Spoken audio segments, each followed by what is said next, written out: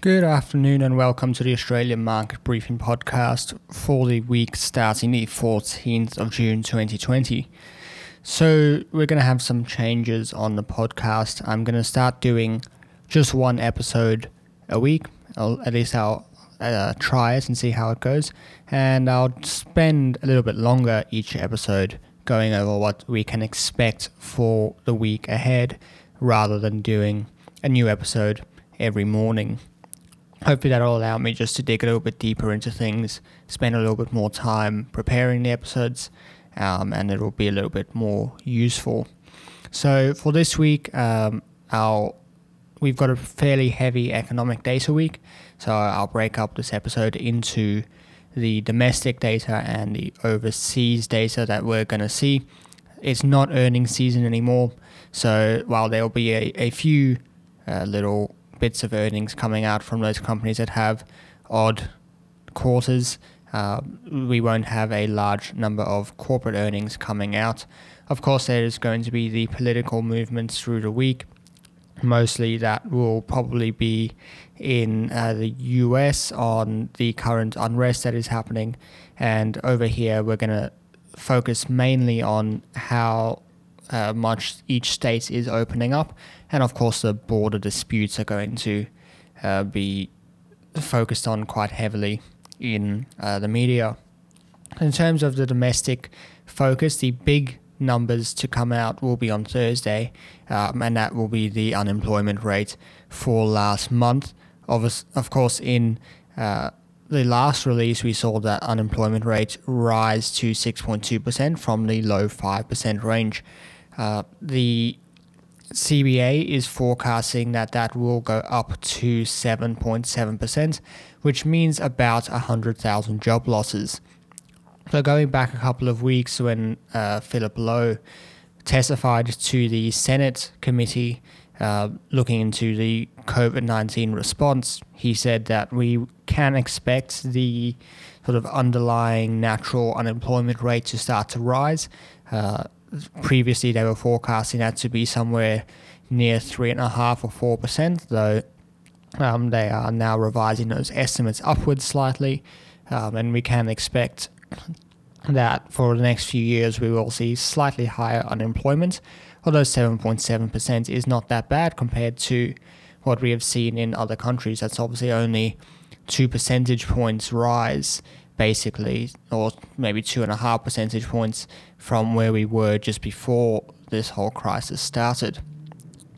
Although, obviously, the JobKeeper payment has kept a lot of people in work, and so a more telling piece of data may be the hours worked, which is included in the same report, because obviously if some people are being kept on at lower hours while they still may be employed, it may give us a better idea of what the actual business conditions are and what things may begin to look like as the JobKeeper scheme does get rolled back. On Monday, we will see the Australian Bureau of Statistics release some tourism and migration data for April. Preliminary estimates are seen as will be down 98.7% from this time last year, which is no surprise, although 98.7% is a huge drop. Departures are also expected to have declined 96.5%.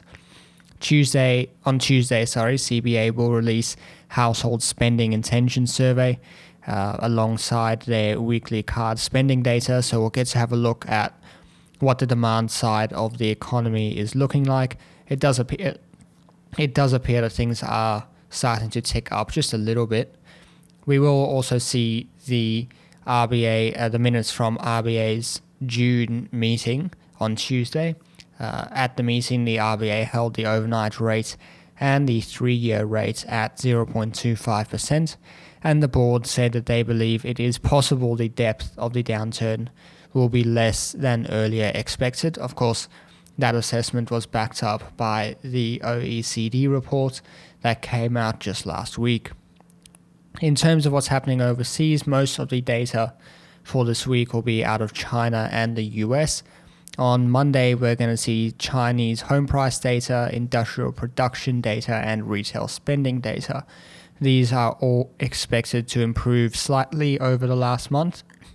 In the US, we're going to get that all-important New York State Empire Manufacturing Index, which is due out for the month of June. Last month's numbers were slightly more positive than we were expecting, indicating that we may be leaving the worst of at least this first wave of lockdowns behind us. On Tuesday, they will see some retail sales for the US. Spending at stores and restaurants dropped 16.4% in April, but is expected to rebound 7.8% this month. That will be important to watch to see if it exceeds or misses expectations. Also on Tuesday, US Fed Chairman Jerome Powell is scheduled to testify in the Senate with his semi-annual policy report. So there'll be obviously some interesting looks into the programs that they've put in place.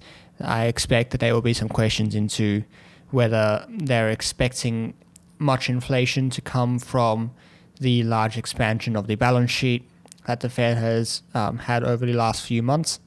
And so that will be one to watch.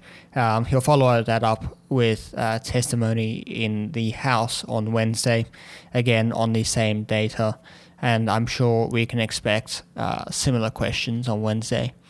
Also on Wednesday, we're going to get the US Mortgage Bankers Association releasing data on mortgage applications. We'll also see housing starts and permits for May. Housing starts dropped 30.2% in April, but are expected to rise 23.5% in May. So across the board, we're seeing these heavy drops that were happening in April, and then some heavy recoveries. Some very sharp recoveries happening in May. On Thursday, we'll see that weekly jobs data that has become normal to watch in the US.